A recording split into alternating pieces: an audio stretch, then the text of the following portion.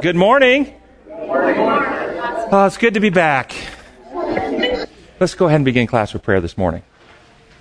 Gracious Heavenly Father, we thank you that we have this opportunity to study. Our hearts yearn for you. We ask that your Spirit will dwell in our hearts and mind this morning. Bring us into a unity of love and harmony with you and your kingdom. We pray in your holy name. Amen. We are doing lesson number 13 in our quarterly Garments of Grace, Clothing Imagery in the Bible. And the lesson title this week is Clothed in Christ. The second paragraph in our quarterly, it says this: a fundamental law of our natural world, at least our fallen natural world, is that objects tend toward decay, toward disorder. What do things left alone do? Increase in energy, order, and structure, or decrease, decay, and move toward disorder? The answer is obvious. We see it all around us and even in ourselves. For instance, our aging bodies. Didn't have to mention that, did he? Yeah. Okay. Alrighty. So, question for you guys. Why do we see this? This is called, by the way, the second law of thermodynamics, that thing tends toward disorder. Entropy, the law of entropy. If we don't put energy into a system, it slowly decays. Walk away from your house and leave your house for the next 10 years and come back. It won't look as good when you come back if you haven't done anything for 10 years to your house. Things decay over time. Question is why? Did God design plants to die, people to age, houses to deteriorate? Did he design tornadoes, hurricanes, earthquakes? Did he design death? Or are these all manifestations of the law of sin and death, of what happens when we separate from God? So I'm suggesting something. Yes? He designed for his energy to be constantly instilled. So part of that law is that it takes energy to maintain it, and as long as you have a connection with God, then there isn't the decay. This is the hypothesis I'm going to suggest. Exactly. Well stated. That God created everything, and that he is the source of all life, all energy, and that he has designed that he would continually be flowing out through. Here's what it says in Colossians 1:15 through 17. He is the image of the invisible God, the firstborn over all creation. For by him all things were created, things in heaven and on earth, visible and invisible, whether thrones or powers or rulers or authorities. All things were created by him and for him. He is before all things, and in him all things hold together. Do you think this supports this idea that we have life as we're connected to God? And so the suggestion, my hypothesis, what Wendell has said, is that God designed the universe to sustain itself as it's connected to him. As we disconnect from God, and the further disconnected we become, the more disorganized, the more decay, the more death, the more chaos that we see. That's a hypothesis. What do you think? Let's see if we can't explore this a little further. This is out of a book you might have heard of called Education, page 99. When was the last time anybody read Education in here? Anybody ever read it recently? Yeah, a long time ago. It's a good book. This is what it says. Upon all created things is seen the impress of the deity. Nature testifies of God. The susceptible mind, brought in contact with the miracle and mystery of the universe, cannot but recognize the working of infinite power. Not by its own inherent energy does the earth produce its bounties, and year by year continue its motion around the sun. An unseen hand guides the planets in the circuit of the heavens. A mysterious life pervades all nature, a life that sustains the unnumbered worlds throughout immensity, that lives in the insect atom which floats in the summer breeze, that wings the flight of the swallow and feeds the young ravens which cry, that brings the bud to blossom and the flowers to fruit. The same power that upholds nature is working also in man. The same great laws that guide alike the star and the atom control human life. The laws that govern the heart's action, regulating the flow of the current of life to the body, are the laws of the mighty intelligence that has the jurisdiction of the soul. From him all life proceeds. Only in harmony with him can be found its true sphere of action. For all the objects of his creation, the condition is the same. A life sustained by receiving the life of God. A life exercised in harmony with the Creator's will. To transgress his law, physical, mental, or moral, is to place oneself out of harmony with the universe, to introduce discord, anarchy, and ruin. Does that say it pretty clearly? Have you ever considered the second law of thermodynamics, that things tend towards disorder and decay if you're not putting energy in, as a manifestation of what sin has done? Have you ever seen that before? That things should never be decaying in this universe. Would they ever decay if sin was not introduced? No. This is what this is a manifestation of. So in the next paragraph, it quotes Isaiah 51:6. And the earth shall wax old like a garment. And the earth shall wax old like a garment.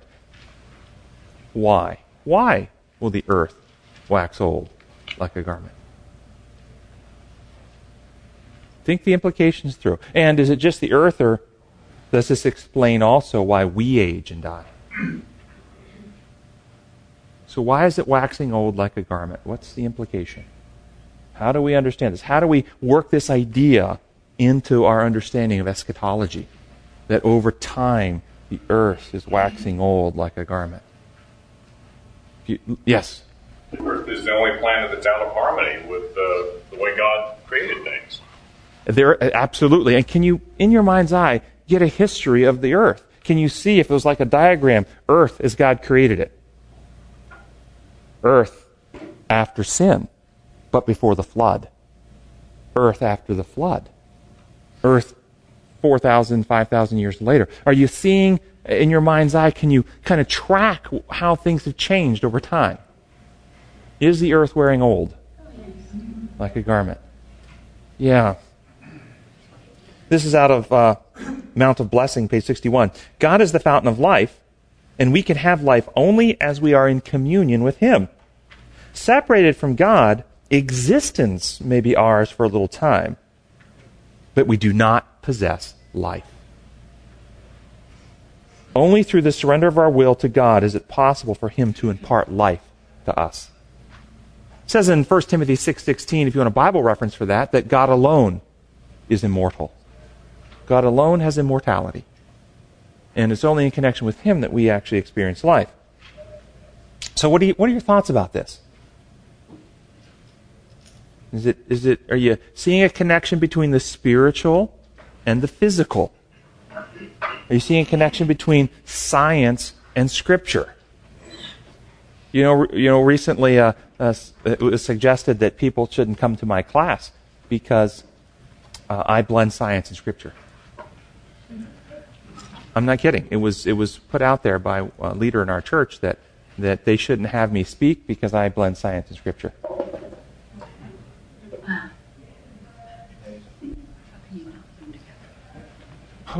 What does the Scripture say in Romans chapter 1? That God's divine nature and eternal qualities are seen in what He has made, so that men are without excuse. Who is the author of science? God. Absolutely. And rightly understood. And this is what we're trying to bring home today, so you can see a direct connection between the physical creation, why decay is happening because we're severed from God, and the spiritual, why we decay in heart, mind, and what sin is doing to the creation. There's a direct connection between those two. Listen to this particular description out of Signs of the Times, December 12, 1895. But in the transgression of man, both the Father and Son were dishonored. Man committed sin, and sin is transgression of the law, which is holy, just, and good. How do you hear those words when you hear transgression of the law, which is holy, just, and good? Do you hear it as breaking a rule? Do you hear it as transgressing the design protocols upon which God constructed life to operate? Yeah. Which is it? Breaking a rule, breaking the construction protocols. An operating system on your computer. Has anybody ever had a virus in their software? And only 2 people in this room have ever had a virus in their software? Wow. How does your computer run once you get a virus in your software? Does the operating system start glitching up and all kinds of problems happen? We have transgressed the programming, the law upon which that system was designed to operate has been transgressed when you introduce a virus. Yes? Yes. Okay, so listen to these next words. Very next words in this quotation from Signs of the Times. Through sin, the temple of God, which He had built for His indwelling and glory, was reduced to ruin, was fallen and in decay. What temple was that? And we'll come back to that, but hopefully your mind is putting the pieces of the inspired record together, and you're thinking, 2,300 days and the temple shall be cleansed. Anyway, Satan beguiled the holy pair into their own destruction and introduced an element of character that was antagonistic to God into their fellow creatures. You got a virus in your software. An element that was antagonistic was introduced where? Into the temple of God. What temple? A building made out of, heavenly brick and mortar? Or into the mind, the soul, spirit temple where God dwells. Before the entrance of sin, the hearts of God's children had been filled with love toward their Creator, and they were in harmony with His will. But upon yielding to the tempter, a warring element began to work in the human agent. Even the earth itself showed the curse of transgression, and signs of enmity appeared. Darkness covers the earth like a pall of death, and will continue to shroud the glory of God until death is swallowed up in victory. In the creation of God, before the entrance of sin, every part of nature was in perfection. God had nothing to take down as unnecessary to His plan. He needed to set in operation no power by which to dispossess. He needed to inaugurate no opposing force. But through the calamity of sin, the work of disintegration was begun. The work of decay, disintegration, was begun. And the beautiful temple of God's building was defiled and laid in ruins. But God no longer was a dweller in the heart of man. To oppose and bring to naught the work of the enemy, the promise was given. I will put enmity between thee and the woman, between thy seed and her seed. It shall bruise thy head, and thou shalt bruise his heel. Are you hearing? Tell me what you're hearing in this. Yeah. Maybe, hopefully I won't be too diversionary, but God's temple is wherever He lives. So in that same setting, in that same reading, if you say, okay, the earth is God's temple, our hearts are God's temple, and wherever God was designed to be the central focus, that is His temple. In Revelation, there's no more temple there because that's where God lives. I'm gonna pick that thread up. We're gonna dissect it. Okay, you've thrown out a hypothesis that wherever God dwells is His temple. The Scripture, this passage would suggest that through sin, the temple of God which He had built for His indwelling in glory was reduced to ruin and fall. And he goes on to say that the beautiful temple of God's building was defiled and laid in ruins. God no longer was a dweller in the heart of man. But that speaks specifically to the heart of man, but also the whole earth is decaying. And it was designed as God's temple as well. Wait a second. There's a hypothesis there that the earth was designed as God's temple. What evidence do we have to support that hypothesis? See, I don't believe that the earth was designed as God's temple. I don't believe that. Well, I believe the earth was designed as a habitat for man, and man was designed as God's temple. If you look at Him as the creator, yes, and sustainer, and this is where He lives. Just like in the sanctuary in the children of Israel, there was a physical building where He was. The earth and His people are both His dwelling place. Well, this is one of the hypotheses in 1844 that the earth was the sanctuary, and I haven't found any evidence that in fact the earth was a temple or sanctuary for the Lord. I have found that God dwells in His intelligent beings. Because the law of the Lord, remember, in the center of the sanctuary, what is kept at the heart of the center of the sanctuary was the covenant box, and in the heart of the covenant box was kept the law. Right? In the new covenant, where's the law kept? I wrote my law where? In the hearts and minds. Further, what kind of law is it that is being kept here? The law of love is not only in our hearts, it is the template upon which the trees live. Yes. Everything lives. And so God's love is truly the base upon which Absolutely. the entire universe. Absolutely. No, He created everything to operate in harmony with His law. Absolutely. The whole universe reveals this law. There's no question. But the law is a law that is a living law. It can only be fully understood in living creatures. It can't be understood fully in... That's supreme evidence of His law. Right. But His law is in everything. Well, his law is the construction protocols, the templates, the building blocks upon which things were built. There's no question about that. But where does God, as an intimate being, a lover of a lover, where does he dwell? Can love exist between you and the chair you're sitting in, or the house you live in, or the car you drive? Can love exist with a non-living, non-sentient entity, material, matter? No. And so the law of love can only be fully realized and experienced in the union of intelligent free beings. And so this is why the human being was designed, as well as the angels and other intelligences through the universe, to be a dwelling place for God where he dwells by his Spirit in a bond of unity and love. And as I look in the book of Job, and I see in the first chapter of the book of Job, where that council was gathered of the sons of God from all over the universe, I think, in my mind, I get an image of what the true temple of God is. And we talk about how Peter mentions in Peter that we are living stones built into a house for the Lord. That the true temple of God is a living entity, if you will, constructed out of intelligent beings who are loyal and faithful to God. And he dwells in us through his Spirit. And the inanimate nature, which also reveals his law, was built for the habitation and sustenance of the living creatures to where he dwells with his Spirit. This is how I see it anyway. So, it's a good point to bring up. But I want to get back to the question of the temple. For instance, could inanimate nature, let's take this question further. Could inanimate nature defile itself with sin? Could the earth be defiled with sin without Adam and Eve choosing to rebel? No. The earth was in dominion, or Adam and Eve had dominion over the earth, and it was only through Adam that the rest of the earth could not have ever been defiled unless Adam and Eve had chosen that process.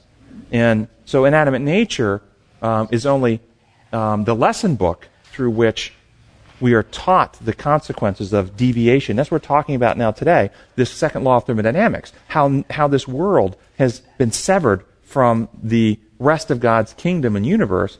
And as I've said sometimes, what we see on earth is an artificial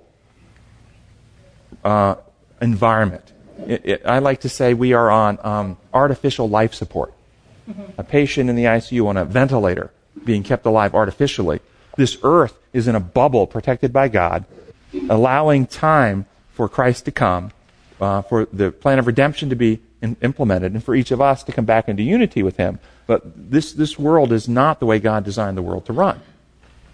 So, what was the principle that was introduced into man that we read about here? An indwelling, introduce an element of character that was antagonistic to God and their fellow creatures. What was it that was introduced into man that was antagonistic? Selfishness. There's no question about it. All sin is selfishness, it says in Workers' Bulletin, September 9, 9202. In Great Controversy, page 492 says, our only definition of sin is given in the Word of God. It is transgression of the law. No. Some people will stop there and say, yep, it's breaking those 10. Now listen to the next phrase that follows it. It's not even a different sentence. It's in the same sentence.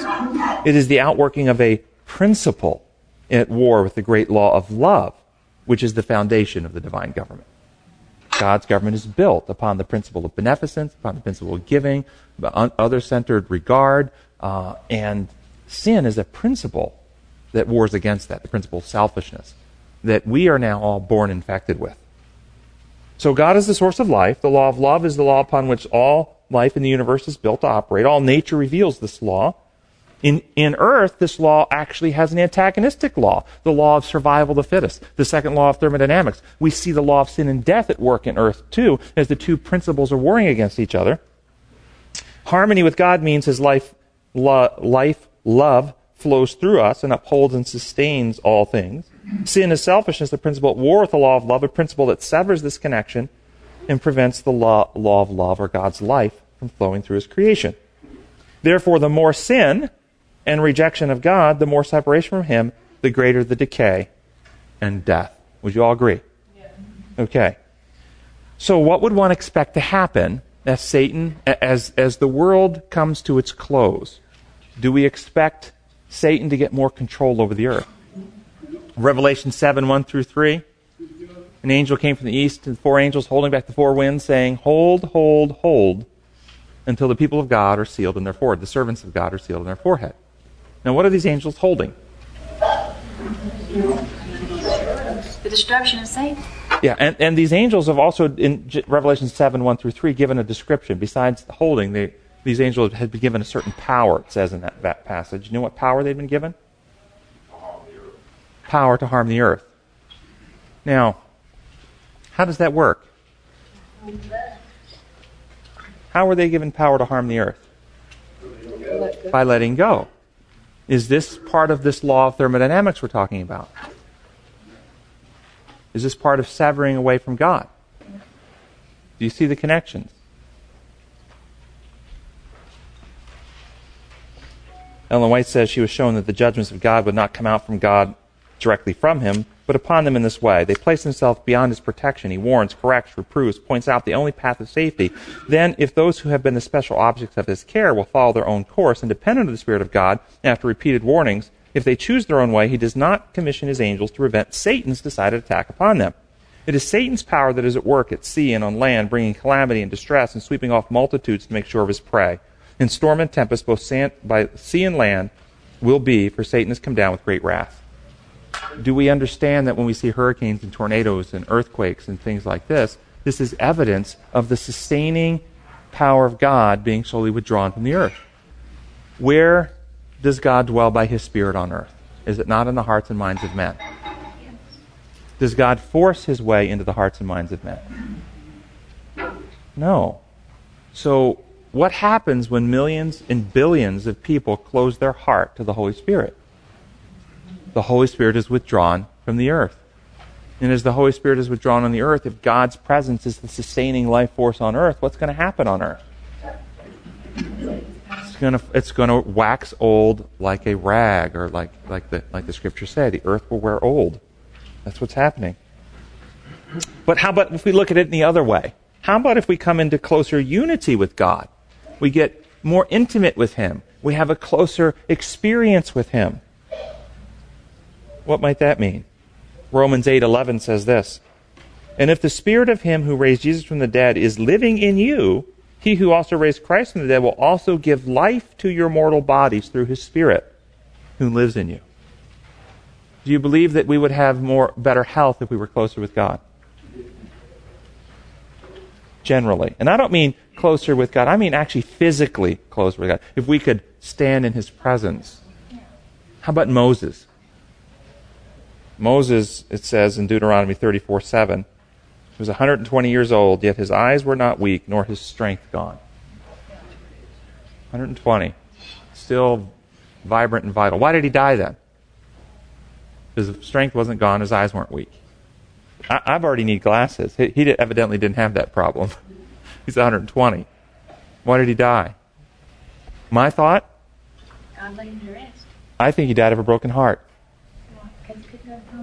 Because he didn't go to the promised land after 120 years. And he stood and saw it, and I think it broke his heart. And it broke his heart because he let God down and misrepresented God to the people, and that broke his heart. You think God just killed him? Not killed him, no. I think God just let him manage his 120s. But his strength was not gone. Yeah. The earth is waxing old, but it seems like lately people are getting stronger and bigger and living longer. Compared to what? Compared to 100 years ago. That's a great point. Look at the history of the earth through time. How was it before the flood? How healthy were people then? And the first several generations after the flood even. And even at the time of Abraham. Compared to even 2,000 years ago when Jesus was on earth. Yeah, but what happened after Jesus came? This is the point. What happened after Jesus came? Rejection. There was a counterattack. Paul says in Thessalonians that the man of sin will arise and he will oppose everything and set himself up in God's temple, proclaiming himself to be God. Right? This is what the prophecy was. He would set himself. Which temple are we talking about? Us. And this has led to what we call the Dark Ages. Okay? And what were the Dark Ages dark about? Primarily about God. And then, of course, we understand that in 1844, something else happened. 2,300 days, and then the temple, which was the man of sin set himself up in, causing darkness and separation from God, which led to the Dark Ages and shortening of human life and all this horrible stuff. 1844, the 2,300 years, the sanctuary should be cleansed. And there's been a recovery of truth and light about God, and in consequence, what's happening? We're living longer. We're healthier. So as the knowledge of God comes back, we've learned healthier principles of living, and so we're living longer, but at the same time, people are going to be closing their hearts as the two groups, that group in the middle, that lukewarm group, is going to be settling either into the truth about God or the truth about the lies about God. And as that happens, the four winds will loosen, and Satan will get greater and greater control over the earth, and more calamities are going to happen. Yes? I have another comment. When we used to live overseas for 20 years, we would hear of disasters, and whenever something happened outside the United States, many people were killed. But a big disaster will happen in the States, and only few people were killed or hurt. And we always commented to ourselves, why is that? And we always thought maybe it's because there are more praying people in the United States. I've heard that my whole life. It's because America was founded on a Christian principle and a Christian nation. And that's why more things are happening to us, is because we're getting away from this connection with God. That's what I'm... Well, there is a law at work here. There's a law that we're talking about here. God is the source of life. As we're connected to Him, we have life. As we sever that connection, things become more chaotic and destructive. Does that mean God is punishing people for disconnecting from Him? It's important to recognize the difference, because the typical evangelical TV preachers will get up and say, God was punishing New Orleans with Katrina. Remember? You heard it on TV. For all their wickedness, He punished them. Did He? Or is this the natural way of the universe? When we're connected to Him, we have the sustaining energy of His presence and blessings that gives life and health and organization and unity and order. And when we are disconnected from Him, things start to decay and fall apart. Then what happens when tornadoes hit the Bible Belt? What happens when tornadoes hit the Bible Belt? The Bible, here we're connected supposedly. And are we? Yes, it is. According to some people, we are, yeah. I've heard many people that come in and stuff, they've said, I cannot believe that God allowed the tornadoes to hit this Bible Belt area. It surprised me. Having a form of godliness but denying its power. 1 Timothy, they have a form of godliness but deny its power. Religiosity and godliness are not the same thing. Claiming, Christ said, you will search the world over to find a comfort. When you find Him, you make Him twice the son of hell as you are. Or, He says, in the last days, they will come to me and say, Lord, Lord, we prophesied in your name and cast out demons in your name, perform miracles in your name. Notice, name of Jesus, not the name of Buddha or Hare Krishna. And He says, get ye hence, ye workers of iniquity, I never knew you. He's telling us very clearly at the end of time there'll be lots of Christians who don't know Christ. Yes? Also, if you look at this storm system that came through here and it was on the ground for 30-some miles in the evening when people are home, and just in Bradley County there's over 300 homes totally destroyed, and the lack of loss of life is surprising to me. God's protection was here. Yeah, you can look at it on both sides of that. I think what we're seeing, and I think there's truth on both sides of it, we are in a war. And right now we're trying to peel back the veil and look behind the scenes. Where's God's involvement in this war? How do God's laws work in this process? What's happening that allows for more and more of these disasters to occur? The devil goes about like a roaring lion because he knows his time is short. Exactly. All right, and let's jump. I'm going to jump into Friday's lesson just real quick, and then we're going to move on to a different portion. But Friday's lesson, just because it kind of deals with this, what we're talking about, it notices in the first paragraph from My Life Today, it talks about how the new earth will come along and the world will be bathed in the light of heaven. The years will move on in gladness. The light of the moon will be as the light of the sun, and the light of the sun will be 7 times hotter than it is now. Now, where does that come from? Just so you know, it's Isaiah 30, verse 26. Isaiah 30, 26. This is Isaiah 30, 26. The moon will shine like the sun, and the sunlight will be 7 times brighter, like the light of 7 full days, when the Lord binds up the bruises of His people and heals the wounds of the afflicted. This is a prophecy from Isaiah. Question: how could the sun be 7 times hotter and the moon be as bright as the sun, as close as the moon is to the earth, without destroying it? Ozone. Oh, you're moving in the right direction. I actually think this idea supports the creationist perspective on the age of the earth and the flood, and that most of the water we find in our oceans prior to the flood was suspended in a canopy of water around the earth. And the heat from a sun 7 times hotter and a moon that burned like the sun would energize that water and keep it in a form that was suspended above the earth. It was energy coming in that was necessary to maintain the water above the earth. And this is how God designed it. And in that state, there would be no polar extremes, so they wouldn't have ice caps on either end of it. The whole earth would be climate. And in that state, water above the earth, there would be no tornadoes, there'd be no rain, no thunderstorms, no hurricanes. None of that stuff that we see in the weather going on today would have occurred. And of course, it didn't rain prior to the flood, did it? No rain, because the oceans weren't there to cause this whole chaotic thing that goes on now. And so we have this planet which has a temperate climate anywhere you go, which is wonderful. What happened? Well, I'll tell you a hypothesis. It can't be proven, but one hypothesis is that, in fact, based on this law that we're talking about here today, the law of thermodynamics, things tend toward decay. As we move away from God, His presence is withdrawn, His sustaining energy is removed. What happens, one hypothesis is, in Genesis 6, how many people are still a dwelling place where God dwells in Genesis 6? 1 at the least, 8 at the most, according to Genesis 6. The rest of the people have closed their hearts to the Lord. They were violent all the time. So in that state, God's Spirit is withdrawn. His sustaining presence and power is removed. The moon goes out and the sun grows weaker, and the waters come down and the flood comes. God prophesied through Noah it was going to happen because He saw the hearts of men, and He had Noah build an ark to protect that group of people, His presence around Noah and his group, protecting them. And after the flood, when now there's only 8 people left and God's presence is now dwelling again on earth, the sun stops its decay and everything stabilizes because God's presence is here again. This is one theory. One hypothesis. Consistent with... Pardon? Did you come up with that? I did not come up with that hypothesis. I've never heard of anything like that. Yeah, I can't say yay or nay on whether that's exactly what happened or not, but it does fit the evidence. It is consistent with the evidence, and it's certainly something we wouldn't want to close our minds to. Yes? Where would all the creatures of the sea then, when were they created? The creatures of the sea were created in Genesis chapter 1. So there were no oceans. No oceans, but there were seas. Rivers, seas, lakes. There were water. I mean, Genesis chapter 1, on the 5th day, the fowl and the creatures of the waters were created.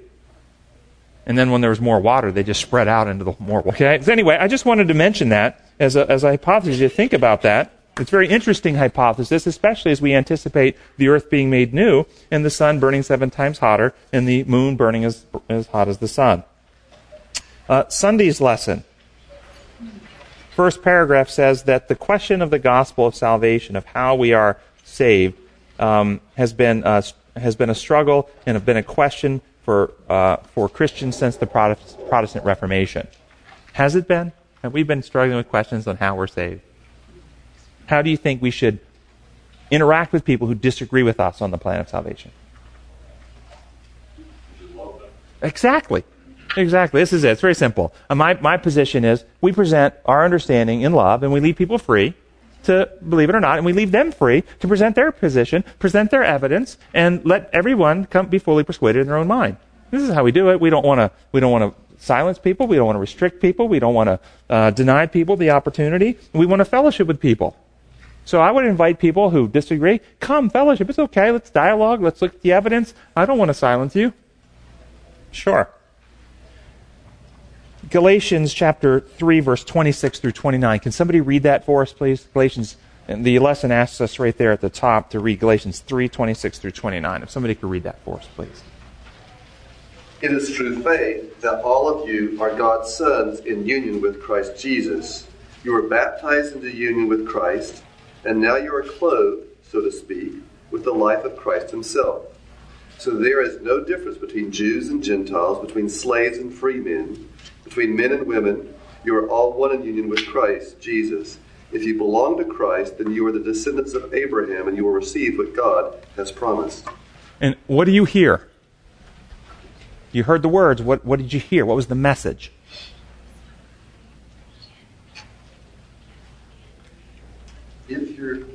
united with Christ, you're His. If you're in union with Christ, you're united with Him. I like that. I think that's what I hear too. That's what the lesson. It says in verse 27, Paul says that all those who are baptized have clothed yourselves with Christ.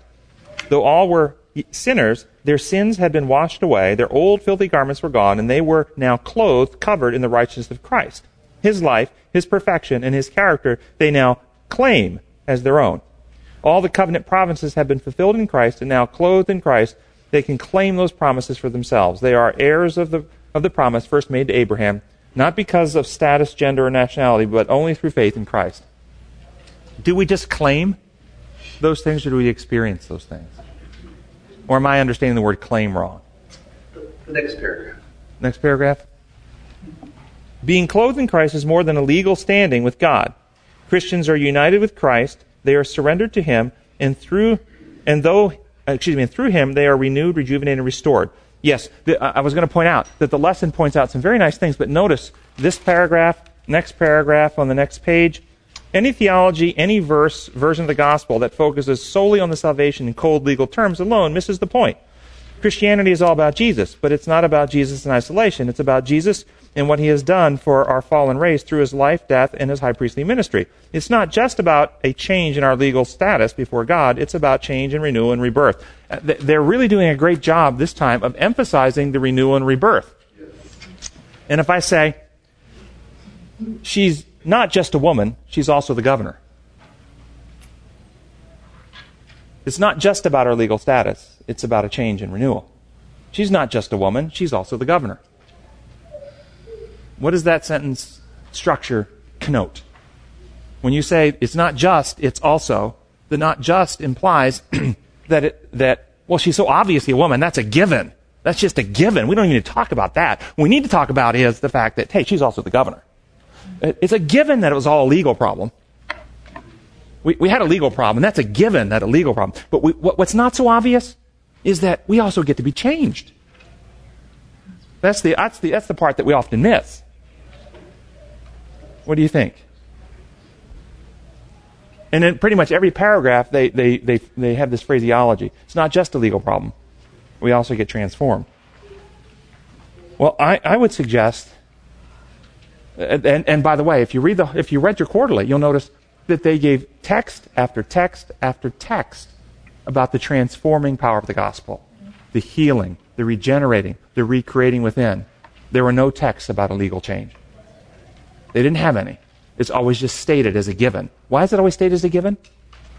Because it's assumed without evidence. It's a paradigm that they assume, but the evidence is not there for it. This is part of that infection we've talked about before in thinking. My paraphrase of Galatians 3:26-29 goes like this. Through the remedy established by Jesus Christ, you reveal His character and are sons of God. For all of you who have immersed your minds and hearts into the truth of God as revealed by Christ have had your characters changed, like a new set of clothing, replaced with the character of Christ. Your station on earth is irrelevant. It doesn't matter whether you're a Jew or Greek, slave or free, male or female, for you are all one in Christ. You are all one in character, method, principle, and motive through all Christ has done. If you are Christ-like in heart and mind, then you are one of Abraham's descendants and an heir to all the promises of God. What do you think? I mean, isn't that what it's about? Writing the law in the heart and mind, changing us, transforming us?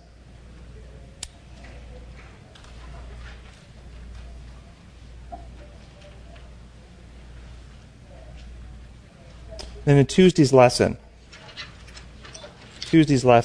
last paragraph, it says, notice the contrast between the old man and new man. In principle, the old man, the former self, has died, symbolized by baptism, and the new man, a new creation in Christ, results.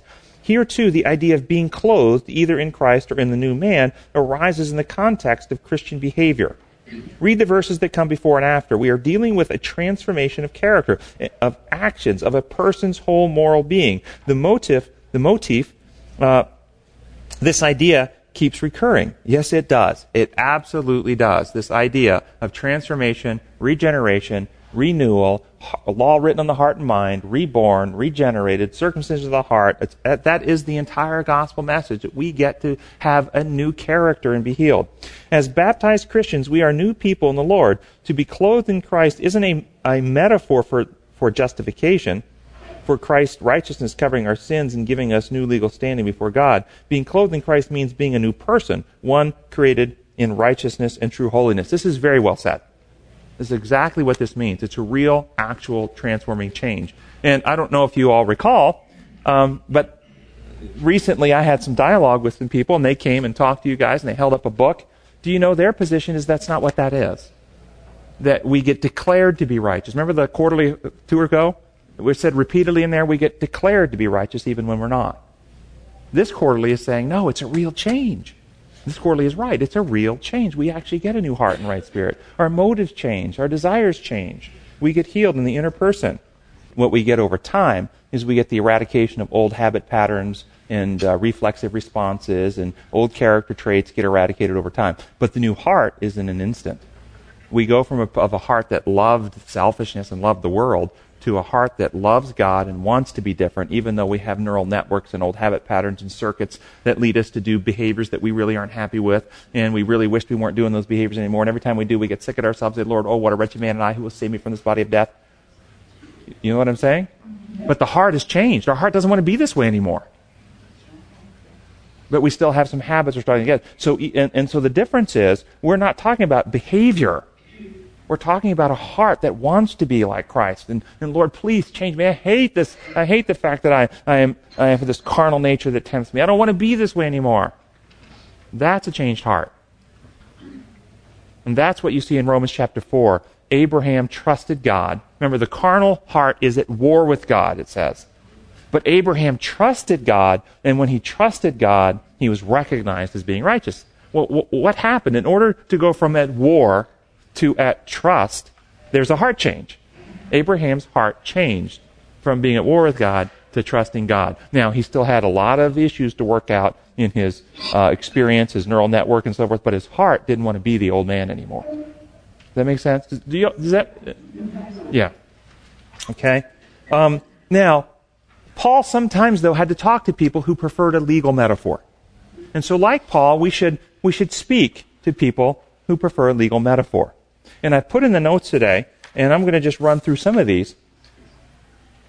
What actually causes our legal status to change? My understanding is it's fulfilling the requirements of the law. Fulfilling what the law requires. Now, the question is, what does the law require? You'll have one model that says the law requires a death penalty be paid, a legal penalty. Listen to these quotes. These aren't mine. These are not my words. First one's out of Desire of Ages. And I'm not going to read, I've got the full paragraphs. I'm just going to read the high portions of the paragraphs, but you can see the full paragraphs in the notes. Desire of Ages 762. The law requires righteousness, a righteous life, a perfect character. This man has not to give. He cannot meet the claims of God's holy law. Christ came, developed a perfect character. He offers these as a free gift to all who accept them. Second, Review and Herald, April 5, 1898. But the law requires that the soul itself be pure and the mind holy, that the thoughts and feelings may be in accordance with the standard of love and righteousness. What does the law require? That the soul itself be pure. Or A New Life, page 32. The divine law requires us to love God supremely and our neighbor as ourselves. Or Second Selected Messages 380. That which God required of Adam before his fall was perfect obedience to his law. God requires now what he required of Adam, perfect obedience, righteousness without a flaw, without shortcoming in his sight. God help us render to him all his law requires. Thoughts on the Mount of Blessing, page 54. God offered them his Son, the perfect righteousness of the law. If they would open their hearts fully to receive Christ, now get this, then the very life of God, his love, would dwell in them, transforming them into his own likeness, and thus, through God's free gift, they would possess the righteousness which the law requires. Are y'all hearing it? Over and over. What's the law require? And why does the law require this, by the way? Why does the law require this? What law are we talking about?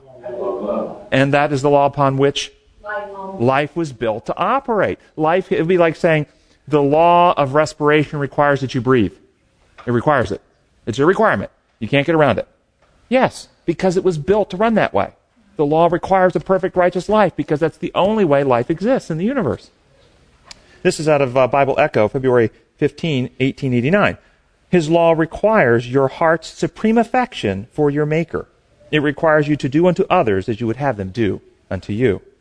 Or Review and Herald, March 11, 1884. The law requires that you love your neighbor as yourself. Or Review and Herald, December 16, 1884. God's law requires all of this and more. We are to love our neighbors as ourselves. Signs of the Time, November 23, 1891. His law requires us to love God supremely and as our neighbors as ourselves. I mean, you're seeing the requirement here. And there's a couple more that really get interesting. Signs of the Time, January 7, 1897. God's law requires that justice and right be exercised between man and his fellow man. It requires that we shall not injure our neighbor in his property, in his feelings, in his health, and his good name. It requires compassion for the afflicted, even if he be our enemy. That in all our associations with our fellow beings, we shall show the same love and care that we would wish to have exercised toward ourselves. And then, Signs of the Times, February 24, 1898. Christ came to this world to live the law and represent the character of God, that the delusions which Satan had brought upon the world might be dispelled. What do you think those delusions were about? The character of God and his laws. He came to live it. The law is shown to be a representation of God's character, that man may see that he must render obedience to the law if he would become a member of the royal family, a child of the heavenly King. This law requires nothing short of perfect spiritual obedience. Now, when you hear that, perfect spiritual obedience, do you get really scared? I can never do that. Or did you hear the one before, that when we trust him, the Spirit is poured out. The Holy Spirit comes and takes what Christ has achieved. It's no longer I that live, but Christ lives in me. We possess this perfect character because Christ has achieved it for us, and he reproduces it in us. It is not a work we have to do. It's coming into unity with him, and as we come into one, I pray that they will be one, as you and I are one, Father. One in heart, one in mind, one in purpose. So why, Doctor, are some of my friends so irritating? Yes. Why are they so irritating? My good Christian friends. Yes. I would suggest they're irritating for a couple of reasons. One, because some things are objectively offensive. When they spit in Christ's face and cursed him and beat him, he loved them, but I don't think he enjoyed that. Do you think he said, man, this is so enjoyable. This is like that feast that when they washed my feet and they had such good food. I enjoyed this just as... It wasn't enjoyable. I'm sure he was offended by that. I'm sure he was repulsed by that. So to have the reaction of this is offensive and repulsive doesn't mean you don't love them. It should be offensive and repulsive, shouldn't it? Yeah. And then the second possible reason is they're doing something which approximates or mirrors a defect in your character you haven't overcome.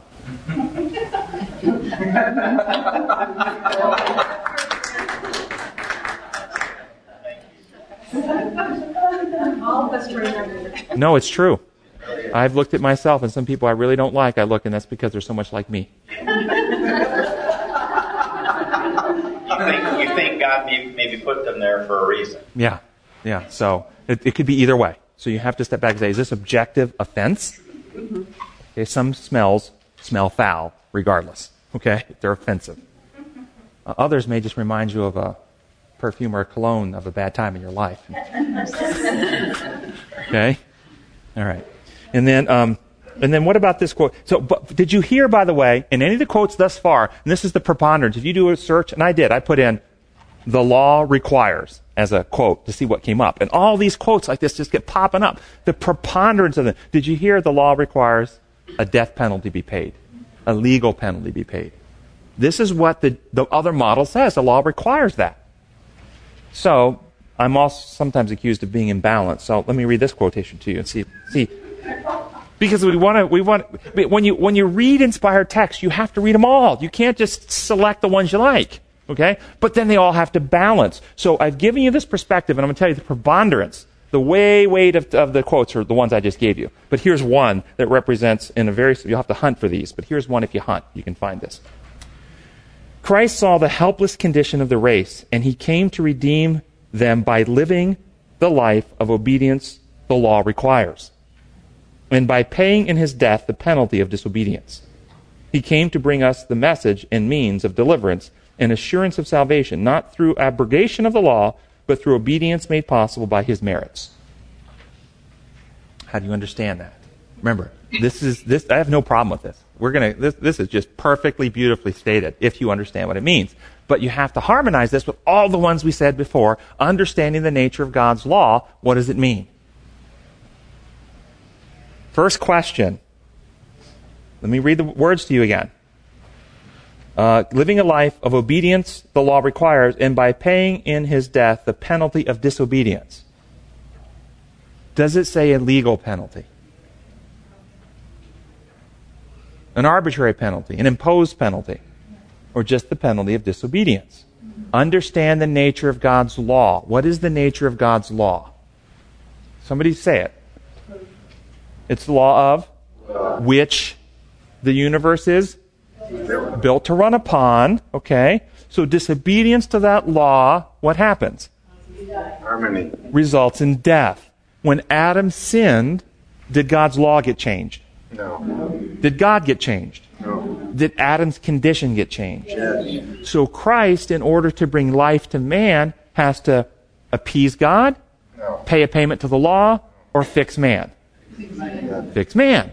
Okay, there's no payment to the law, no payment to God, no legal payment. What has to happen is man, who is now out of harmony with God's law, and if you want to use this language, under the sentence of death. Why are they under the sentence of death? Because the condition of man is no longer loving. We read that quotation earlier. Something has been introduced, an antagonistic agency or principle has been introduced into man, which is no longer in harmony with the law of love. Man is terminal. He's in a terminal condition. He's going to die. So how can the human race, and don't think individual you and me person, think species human. Every one of us is a descendant of Adam. Once he degenerated himself, HIV-infected man, HIV-infected woman get together, have a kid born HIV-infected. What did the kid do wrong? Nothing. That's every person since Adam and Eve. We're all born in a terminal condition that we ourselves did not choose for ourselves. So Christ wants to heal this condition. He's got to fix mankind. What does he have to do? Now, God is free to go out and create new creation, and anytime he wants, speak new creations into existence. But that's not humanity. In order to fix humanity, he has to become part of humanity. So Christ comes and partakes of our humanity. He was born of a woman under law, Galatians 4:4. The Spirit came upon the woman, and he united his divinity with our humanity. And it says that he was tempted in every way, just like we are, yet without sin. Right? So he had a nature, and it says in James chapter 1, we are tempted by our own desires.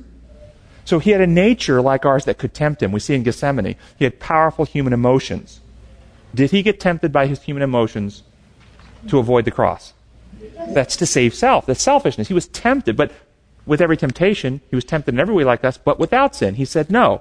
So the condition in which you are born is a terminal condition. We have what's called a carnal nature, a nature that is at enmity with God, at war with his law, a selfish nature. Can that nature have life? No. That nature had to be executed, had to be destroyed. And in Christ, he was the God-man, had the two natures, if you will. He was capable of experiencing temptation like us, but he also, being born of the Spirit, his mind and heart was in perfect harmony with the law of love. And so in Christ, as he was at the cross, he was tempted, if you look at the record, to repeatedly save himself. Come down off the cross and we'll believe in you. You saved others, why don't you save yourself? Repeatedly to save self. Did Christ have the power if he wanted to do that? And if he would have exercised his power to stop death from taking him, who would he have saved? And selfishness wins. And there's a quote, and I don't have it with me, it's in Desire of Ages, where Ellen White actually says this very thing, that he was tempted to save himself. And if he would have saved self, the race would have been lost. This is the whole deal. And so, how do we understand this? By paying in his death the penalty of disobedience. Here's what I said. The law requires a life of obedience. There is a penalty for sin, but the law doesn't require sin to be punished. Only that the infection of sin be destroyed. The selfishness had to be destroyed in the species human, so that the life of obedience could be obtained. Thus, lawlessness results in death, and Christ could only restore a life of obedience into humanity by destroying the carnal nature he assumed, and thus suffering the penalty sin brought, so that in so doing, he destroyed death and brought life and immortality to light. 2 Timothy 1, 9 and 10. He destroyed the very cause of death in humanity at the cross. It's a remedy. It's a remedial process. It's a fixing, a restoring. Yes? I have a question here. You mentioned that if Christ had saved himself, he could not have saved man. Why is that? Because there would have been no human being that was in harmony with God's law. This is a construction design. This is a construction design protocol. What human being is there that's in harmony with God's law? But why couldn't he still heal us? Just either way. That would be creating a new creation outside of humanity. I still don't understand why he couldn't still heal us. Well, first off, there'd be two problems with the premise. One is the actual remedy itself wouldn't exist to apply to our hearts. There wouldn't be a perfect character that the Holy Spirit could regenerate within us. It wouldn't exist. Second, though, but even actually preceding that, if he acts in self-interest, then Satan's allegations against God are sustained. And it's not just humanity that now doesn't trust God because he acts selfishly, but the sin spreads through the universe and other beings actually believe now Satan is true and God can't be trusted.